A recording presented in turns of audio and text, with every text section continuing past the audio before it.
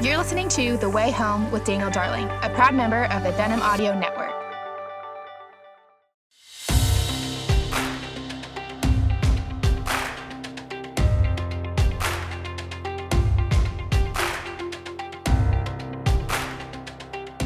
Welcome back to the Way Home podcast, my friends. Glad to have you here for another episode. I hope you're enjoying the podcast. If you do, I want to encourage you to rate and review it on iTunes and to spread the word. Before we get to our conversation, I just want to tell you about two important things. One, my new book, Away with Words, Using Our Online Conversations for Good, is out and available wherever you buy books. Perhaps you're reading it now. If you are, I'd love to hear what you think about it and possibly write a review on Amazon. But if you have not gotten it, you can go to awaywithwordsbook.com, and there's links to all your favorite retailers: Amazon, Christian Book, Barnes & Noble, Books A Million, and don't forget independent bookstores. It's all available there. Would love for you to pick up a copy of that. Also, I would love for you to sign up for my newsletter. It's called One Little Word, and it goes out about every 2 weeks. And I have fresh content in there that you haven't found anywhere. Original stuff, not found in any of my articles or book chapters or anything like that. And I talk about all sorts of things, from history to ideas on leadership to some things I'm learning in the scriptures. Kind of an eclectic collection of ideas that I'll send out in there. Also, you'll get updates on my latest projects and links to my latest work, wherever it is around the web or publications, and what I'm reading. I'll put in there the books that are on my book stack. So if you like that sort of thing, please go to my website, danieldarling.com, and sign up for One Little Word. I'd love to have you as part of that community. We have a great guest lined up for you again today. My good friend Ben Watson, a former NFL tight end who won a championship with the New England Patriots and also played for the New Orleans Saints and several other teams, is back to talk to me. Ben has appeared with me at a few pro-life events, particularly Evangelicals for Life, that we hosted when I was at ERLC. I love the way that Ben uses his platform as a professional athlete to speak out on important issues like the sanctity of human life, pro-life issues, anti-abortion issues, but also on the issues of race and other things. He is coming on to talk about a brand new documentary that he has directed called Divided States of America, where he travels around the country talking about the issue of abortion and gauging people's opinions on it from a wide range of perspectives, and some surprising findings. Open people are to doing something about it, to restrictions, and really how repulsed they are about the taking of innocent human life. So Ben is very outspoken on that issue, and he comes to talk about that. I also ask him about what it is to be an athlete today and how many are increasingly using their platforms to speak on issues that they care about, some that you may agree with, some you may disagree with. Ben Watson will talk very vocally about the pro-life issue, but then he'll also talk about race, and he kind of opens up about what that experience is like and the responses he gets. And then lastly, I'll ask him what this season of life is like for him, having just recently retired, having to pivot to kind of a new way of life and new vocation after so many years going to practice and going to games and training for football. He's very open about this chapter in his life. I think you'll enjoy this conversation with my good friend, Ben Watson.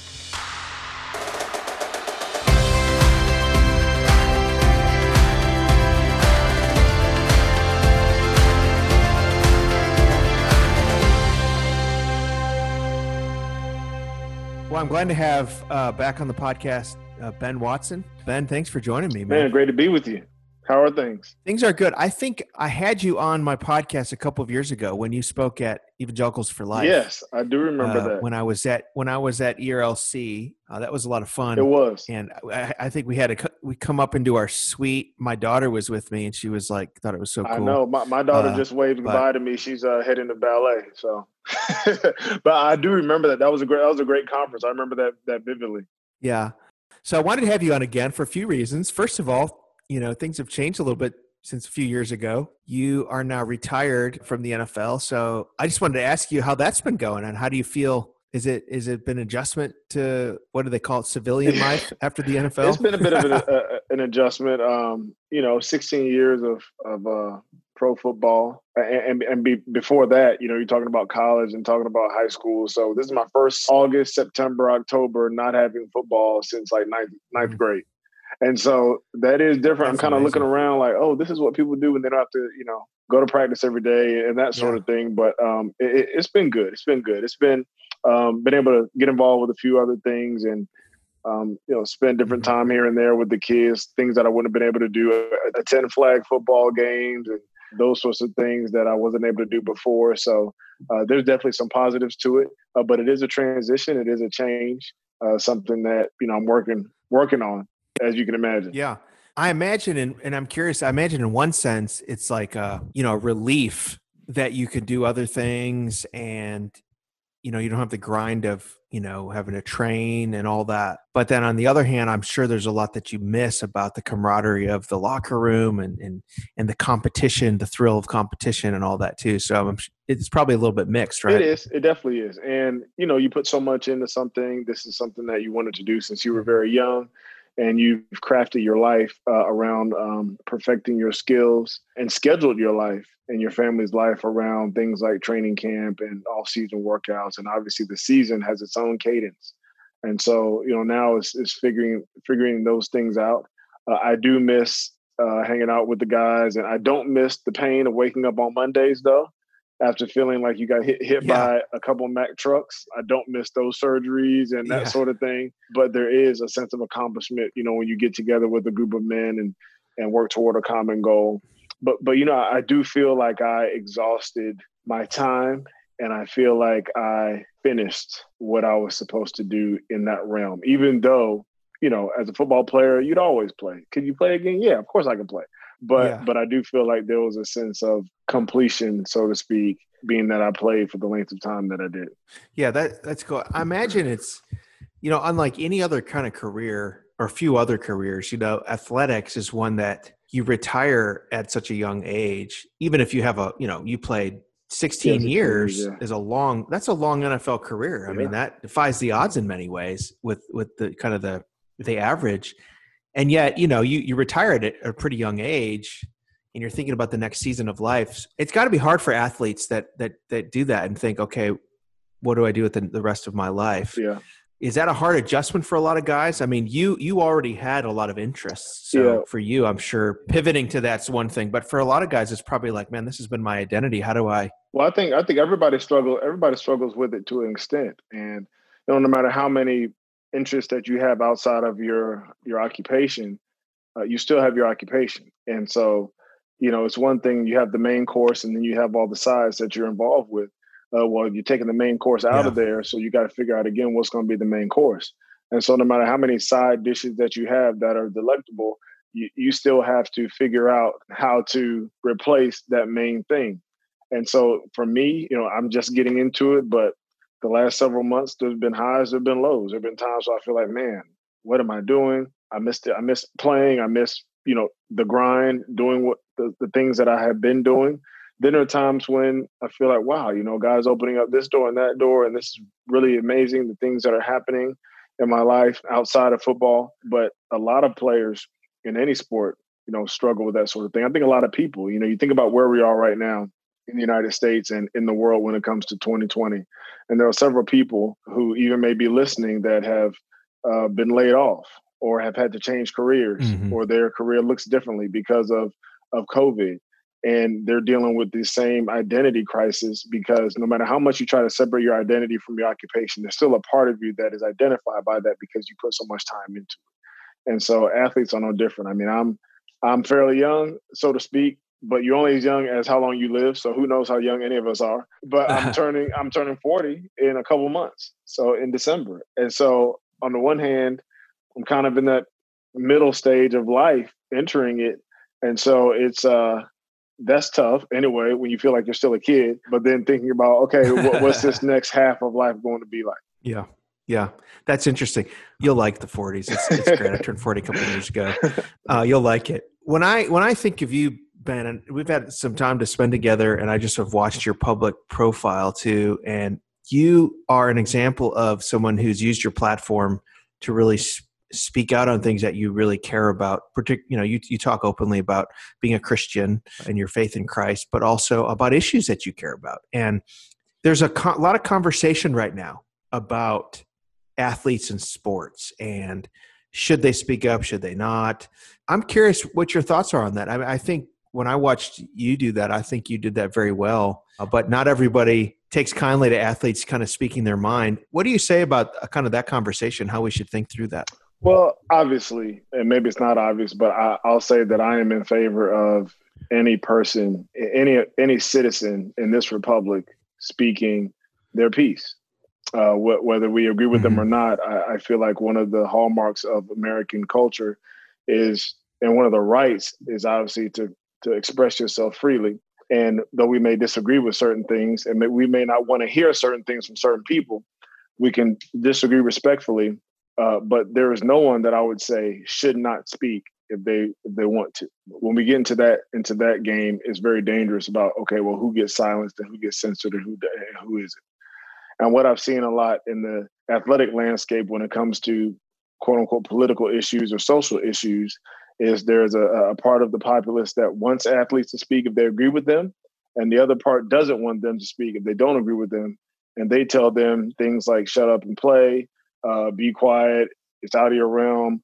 We don't want to get into politics and sports. And it's quite amazing because these are people who, these athletes pay taxes, a lot of them, a lot of taxes. They vote. Yeah. They are fathers. They are mothers. They do everything that everyone else does. Their occupation just happens to be in athletics, in athletic entertainment, basically what it is. And so I'm always in favor of my teammates speaking up, being involved in their communities, being involved in issues that are near and dear to their heart, but also with educating themselves on these issues. It's one thing just to talk about something. It's another thing to spend some time speaking with those who are professionally involved with that topic and forming your own opinions and encouraging others to do the same. And I've been really proud of so many athletes for speaking out against or for issues that we're all grappling with in our own way. Yeah, and it does seem interesting to me too that wherever you are on the political spectrum, it seems we like it when athletes speak up when it's an issue we care about. When it's not an issue we resonate with, we kind of say things like, you need to stick to sports or just shut up and play and all that. And I feel like I see that across the spectrum, right? So early on, however you feel about Tim Tebow, you like him or hate him, when he was early on speaking up about the pro-life issue, years ago, there was a lot of folks that were kind of like, he shouldn't be doing that. He's bringing controversy into the sport. He should just play sports. Of course, we kind of see the mirror image of that now when a lot of athletes are speaking up about racial injustice and people on the right side of the spectrum, not all of them, but some, saying, hey, I just want to have you play sport or just watch you play sports. You shouldn't say anything. So it seems kind of like we do that condition on kind of where we are. Yeah. Right? And I'm not as accomplished or famous or well-known and respected as Tebow and LeBron, but let's just take those two for example. If you look at my own timeline, when I speak about sanctity of life in the form of abortion, there's one crowd that stands up and cheers. When I speak about sanctity of life in the other spectrum of racism, there's another crowd that stands up and cheers and the other crowd says to be quiet. And so even within, my personal journey and my personal opinions, it's you can see exactly what you're talking about. You can see that dichotomy there between saying one thing and saying something else within the same day. Yeah, that's true. And I appreciate the way that you kind of just call it like you see it based on your convictions. So that obviously brings us to the project that you're working on now, this film, Divided Hearts of America, talking about the pro-life issue, talking about abortion. What really I know you've always been a strong pro-life advocate, and I've appreciated that about you.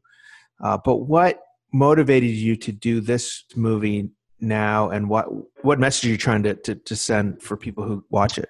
Well, the motivation, it started really back in the beginning of 2019 when New York passed the Reproductive Health Act. And you saw conservative states pass kind of trigger laws, on the pro-life side. And then you saw other states pass more liberal abortion laws on the pro-choice side. And like never before, I felt like there was a ramping up or a tension that was building when it came to the issue of abortion. What I didn't like so much was the rhetoric that was surrounding it. The way that each side calls each other inhumane and wrong and villainizes the other side. And I wanted to kind of take a journey and figure out, okay, what exactly is abortion? Is it a clump of cells? Is this a baby? What is science telling us? What is biology telling us about what's going on in the womb? What rights should be afforded to the fetus? What rights should be afforded to a mother and a father? Where are we as a country? How do we get here?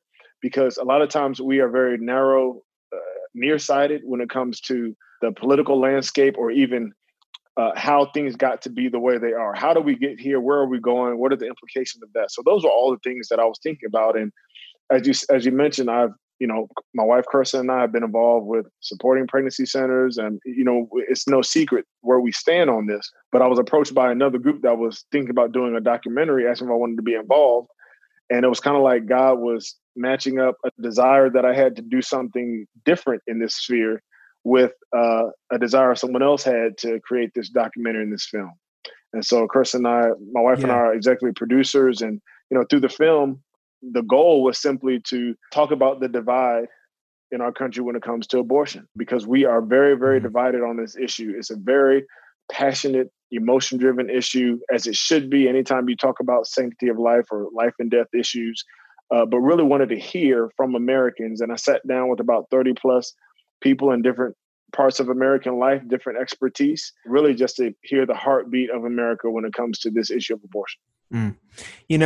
I'm curious, as you kind of went around the country and had these conversations with people on the abortion issue, was there anything that surprised you in the conversation? Is there what did you learn that surprised you? Well, I like history. And so I didn't know that even the terminology of pro-life and pro-choice is fairly recent, in our vernacular. We're kind of born and we kind of know our time frame that we live in, but if we don't search, we don't understand the why the language got to be the way it was, and how even the language causes some of this polarization. There's a lot of nuance. I found out that there's a lot of nuance in the pro-life movement when it comes to restrictions or no restrictions, or those sort of, and it's the same way in the pro-choice movement. And so my goal also was I didn't want this to be propaganda, although yes, I am pro-life, if you want to call it that. I'm really pro-justice. And for me, that includes this issue, but I didn't want it to be propaganda. I wanted it to be hearing people's voices and allowing the viewer to form their opinions and be motivated and convicted on either side on what the best choice of action would be. So I really was surprised to really, like I said before, hear the nuance. Also, hearing from post-abortive people, women and men who have been affected, but to hear their points of view on how abortion had affected their lives, not just back when they had 1, 2, 3, 4, 5, 6 abortions. And I do mean 5 or 6, talking to one woman, but also where they were now and what their viewpoint was. It does seem, it's interesting. This issue gets framed a lot in terms of women that this is a women's issue. But it's interesting to me, if you look at the percentages, about half of women in this country are pro-life. So I think one of the things that is kind of underreported is just the passion of pro-life women and how many of the pro-life organizations are led by women. The other thing I think that is often underreported too is the pro-life issue is often kind of painted as a kind of a white Christian issue. Mm-hmm. But it does seem like as you go around the country, there's a lot of diversity among pro-life folks, right? That this is not just one segment of people that really care about the unborn. So maybe talk about the kind of those two things. Did you learn more along those lines too about kind of people's pro-life views? Well, first of all, for your first point, you're absolutely right when it comes to women being pro-life. I mean, even the early feminists were pro-life in the sense that they were against abortion. Again, the term pro-life is relatively new, but in the sense that they were against abortion and wanted to protect preborn babies, the early feminists, that's what they were. And there was this shift. Mm-hmm. And so there is a large group of women, half of them, as you mentioned, that will consider themselves to be pro-life. And as far as it being a women's issue, a lot of times you get the sense that, okay, this is not a men's issue. People say, well, it's not a men's issue. You don't have uterus. Why should you be involved? And to that, I usually say, well, this child could be a male. This child also has 46 chromosomes, 23 and 23. So a man had to be half of it, had to be part of it. And quite frankly, a lot of times what we've found is that men are a lot of times involved in the choice to terminate a pregnancy, whether that is through coercion, whether that is through payment, or maybe that's through his absence and his promise not to be present is why maybe a woman may choose that. So men have, and also, we found, and we talk about this in the film, how many very wealthy, influential men were involved with moving this movement forward and are still involved with making sure that abortion stays legal and readily available, because it benefits men to have this option, not for women, but for themselves. And so all these things, I was discovering as we were doing this research, but there is a lot of diversity in this movement. The problem is that in many respects, the largest voices or the largest microphones are coming from the quote unquote white Christian or white evangelical, white Catholic, whatever you want to call it, demographic. And they're able to talk about being pro-life, but there are pro-life sentiments throughout every ethnicity for all time. The Black community is one of the largest, when you look at statistics about who identifies as being Christian, the Black community is as Christian or more than their white counterparts and have many of these same feelings. And there are a lot of other reasons, what I'm sure we'll talk about, but there are pro-life pockets in all backgrounds, all ethnicities, even all denominations. And so it's not just a lily white movement, although the pro-life political movement tends to be more white than the actual sentiment of being pro-life for a lot of other reasons. That's a great question. And I think, a lot of times it's reflected in polls, right? That, it's just seen as this Republican Democrat thing. But when you see polls, most of the country, it seems, is uncomfortable with the practice of abortion. Now, people disagree on how many, the level of restrictions and all that. When you walked around the country and asked people, really how they felt about the humanity of the unborn, were you surprised how many people, when you actually talked about the issue, were uncomfortable with abortion? This kind of idea that we can discard babies, it seems like it sits uncomfortably with a lot of people, even people that may not vote that way or may not feel that way or may not express that. Did you find that? It's uncomfortable when you get to what actually occurs. Only a small handful of people can actually watch or discuss the actual process of an abortion and be unfazed. What is comfortable for a lot of people is framing the discussion around women's rights, which, hey, that is of great value. We all should be for women's rights. I mean, women are equals. They should not be abused, taken advantage of, none of those things. So when you frame the discussion around, that type of terminology or a woman's choice, or from a scientific biological standpoint, you frame it around, not quite being a human all the way yet until viability, then it gets a little more comfortable to talk about. But when you get to the actual nuts and bolts, so to speak, of what happens, you're right. Most people are not comfortable. And so they intentionally don't think about that. And one thing I found is that it's important that we talk about that. It's important that we be honest with what exactly it means and what exactly happens when you have an abortion. And that's not my opinion. That's what I sought to go see and to go hear and to go discover what exactly is going on and what is the impact of what's going on.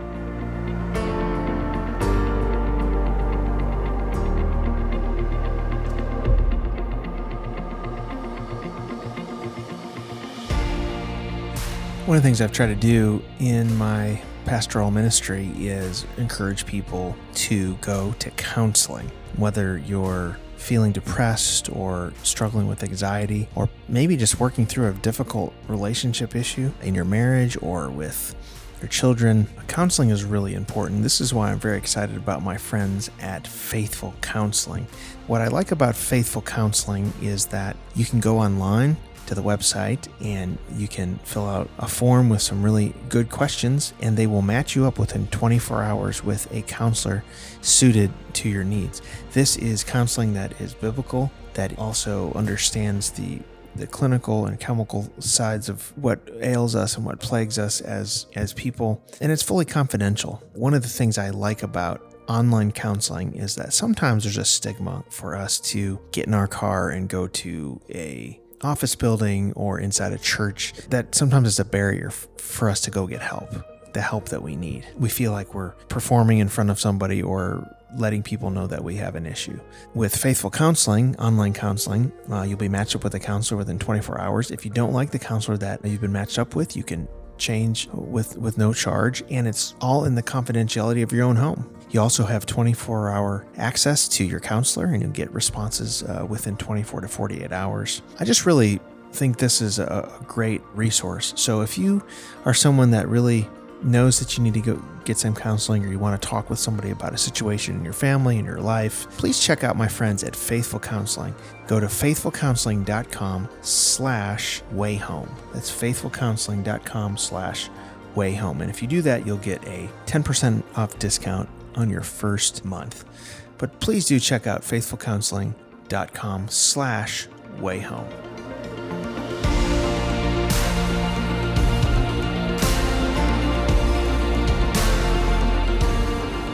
Let me ask you this. We obviously, the pro-life movement has in 2023, it'll be half a century, be 50 years since Roe versus Wade. I think a lot of people in the pro-life movement are cautiously optimistic that we're making some gains, both in kind of state level restrictions, but also, you see the number of abortions has dropped significantly, steadily over the last several years, which is encouraging. And yet there's still a deep divide over it. If you're looking at the future, I guess two-part question. Are you optimistic that there will be a day where we won't have as many abortions in this country as we do now? And number two, what message would you give to the pro-life movement? And what are ways that we can all champion the unborn in ways that persuade folks who may not see it our way to see it that way? After doing this project, how would you answer this? I talked to a guy named Peter Breen from Thomas More Society. This was up in Chicago when I was visiting Chicago, talking about this issue. And he made some really great points that Roe v. Wade is what we all focus on. It's kind of like the way we focus on national politics instead of state and local politics. It's really, really important, no doubt, but a lot of the change comes on the local level. And, he brought up the point that, if Roe v. Wade is overturned tomorrow, not much will change. It'll go back to the state level. And as you mentioned, there are several states where abortion was legal before and will continue to be legal. There are other states that, will go the other way. And so while it's really important when we talk about this Supreme Court case, it's also important for the pro-life community to do the work. And Peter mentioned this, it'll be even more important for the pro-life community if that happens, because you'll be talking about the state level, you'll be talking about the advocacy on the state level, you'll be talking about the local laws, but also how are we loving and engaging and supporting women that are having unintended pregnancies? How are we supporting families? How are we providing for them? The work will not end if Roe v. Wade happens to be overturned. And so I think that that's something that was kind of not shocking to me, but, as someone who, hears about Roe v. Wade all the time, as we all do, that's what we always talk about. We always talk about the Supreme Court, and all that is important. But with the same token, what happens in our living rooms, what happens in our neighborhoods, what happens in our churches, what happens in our school districts, in our local municipalities, that work on the state level is going to be as, if not more important, if that does happen. That's a good word. I guess I'd ask you before we're done here, thanks for your time, by the way. This has been great, and just appreciate this film and the work that you're doing. I want to encourage you in that. I do think God has raised you up as a leader in our day on a variety of issues that I think are so important. What message would you like to give to people who watch this film? What action points would you encourage folks to do to try to create a society that it more respects the dignity of human life, whether it's the unborn or the elderly or everybody in between? Yeah. I want people to come into the film. I want people to leave from watching the documentary just thinking about this issue in a different way. I don't quite know what that's going to be for everybody. From those who have seen the film, I've seen people say, hey, I was blown away. I had no idea about any of this. So for them, it was super educational. They learned about abortion, what happens during an abortion, how we got to this point. They heard voices. For them, it was an educational event. For others, they felt valued because in the documentary, we speak to, as I mentioned before, people who have had abortions. 4 out of 10 women sitting in our church pews have had abortion. And many of them feel discarded. Many of them feel like they're less than. And God is a God of restoration. He's a God of forgiveness. All those things that we talk about. So that applies to them too. And so some of them have reached out and said, wow, I felt valued. Thank you for addressing that. Thank you for hearing that voice. For others, as you mentioned before, many people think it's simply a red and blue issue. It's Republican, Democrat. But we know for a fact that there are several Democrats who are outwardly pro-life, and others, unfortunately, are silenced about being pro-life because the party has said that there's no space, there's no room for anybody who's pro-life in the party. But there are those that wear blue that are pro-life as well. And so, I think that people are going to feel different things. But the number one thing I wanted to promote was civil discourse, empathy, and love. And when I say love, I'm not talking about a feeling. I'm not talking about something bubbly. I'm talking about, look, if we are people that really want the best for others, what's the best way for us to love them? What's the best things for us to say to them? How do we say it? What do we do? How do we open our arms? How do we advocate? What do we not say? Where do we say, you know what, I messed up here. I shouldn't do that next time. Those are the things I want to challenge people to do. And so, the feedback so far has been very positive. And again, this wasn't about propaganda. Honestly, we were trying to release this thing a long time ago, but COVID happened and funding and all that stuff. This is my first time getting involved in a film.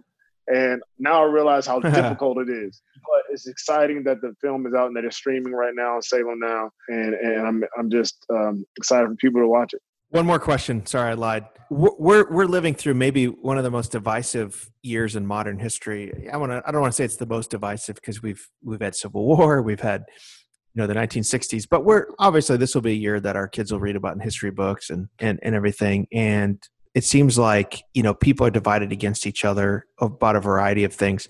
What word do you have to people in general, but also to Christians to try to, bring civility and unity and healing to a really divided country? Yeah, you're right. This is one of those years. And it's funny because at the beginning of 2020, it was like, oh yeah, it's 2020. We're gonna have 2020 vision and see clearly. This is gonna be so exciting. It's a leap year. And that quickly went down the tubes. But nothing is without any redeemable lessons or redeemable qualities. And so 2020 is no different. And specifically, we're in an election cycle that is, in my short election life, this is unlike anything that we've seen, except maybe the last one. It just keeps ratcheting up every year. But I'm reminded of a verse in Psalm 16:8, and it says that I've continually set the Lord before me, because he is at my right hand, I will not be shaken. And that's the psalmist David speaking. We know much of what he went through as far as falling, in sin, as we all do, but also just being chased and having enemies come against him in so many different ways. And in many ways, I feel like we are shaken in some respects in this country, specifically politically. We're shaken on an issue of life and death, like abortion. From a racial justice standpoint, our foundations have been shaken. There's a reckoning that is happening, and it's uncomfortable for a lot of people. There's health issues that are going on, obviously, with the pandemic, with people getting sick. There's an economic crisis because so many people are not able to go to work and they're working virtually, and just everything is kind of changing. And I think all that is adding to our division. And so specifically for believers, in that verse, it reminds me that, I've always repeatedly having to set the Lord before me, having to set his precepts, his idea of justice and righteousness, his kingdom rule, his ideals, not mine, before me. Because if not, I'm going to continue to fall into division. I'm going to continue to be influenced by what's going on around me.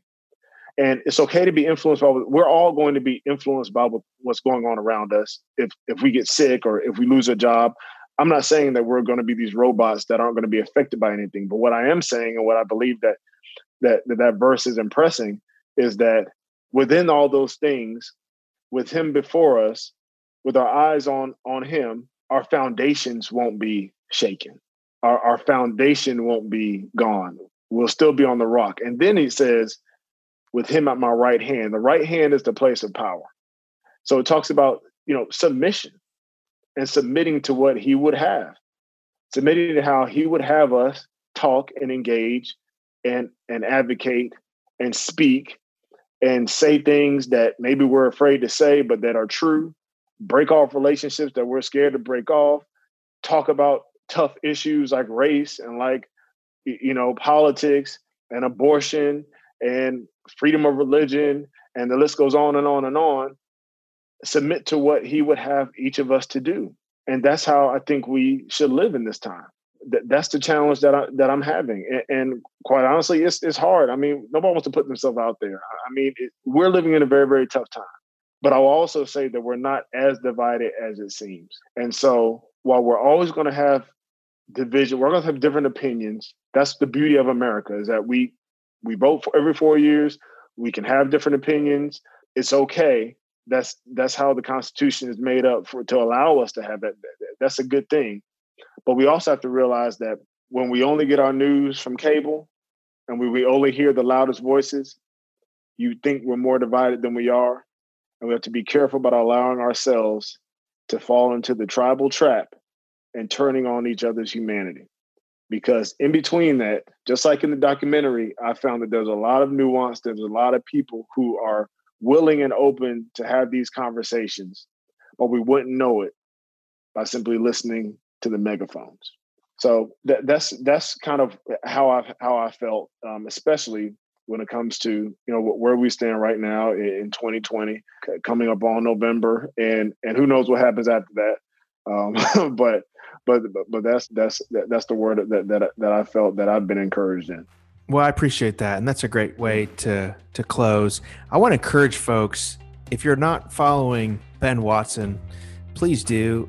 He's gotten a couple great books out there, and most importantly, this really important documentary called Divided Hearts of America.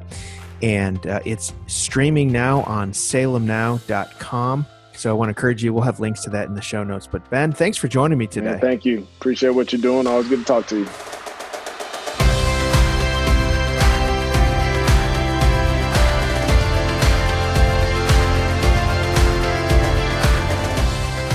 Thank you for listening to this edition of the Way Home Podcast with Daniel Darling. For more information, you can visit danieldarling.com.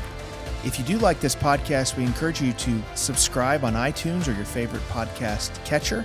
We also encourage you to rate and review so others can know about the podcast. You can follow me at Dan Darling on Twitter, or go to my Facebook page, facebook.com/Daniel M. Darling. I also want to encourage you again to check out my latest book, Away with Words, and you can visit awaywithwordsbook.com. Thank you for listening again to the Way Home Podcast. This is a production of the National Religious Broadcasters.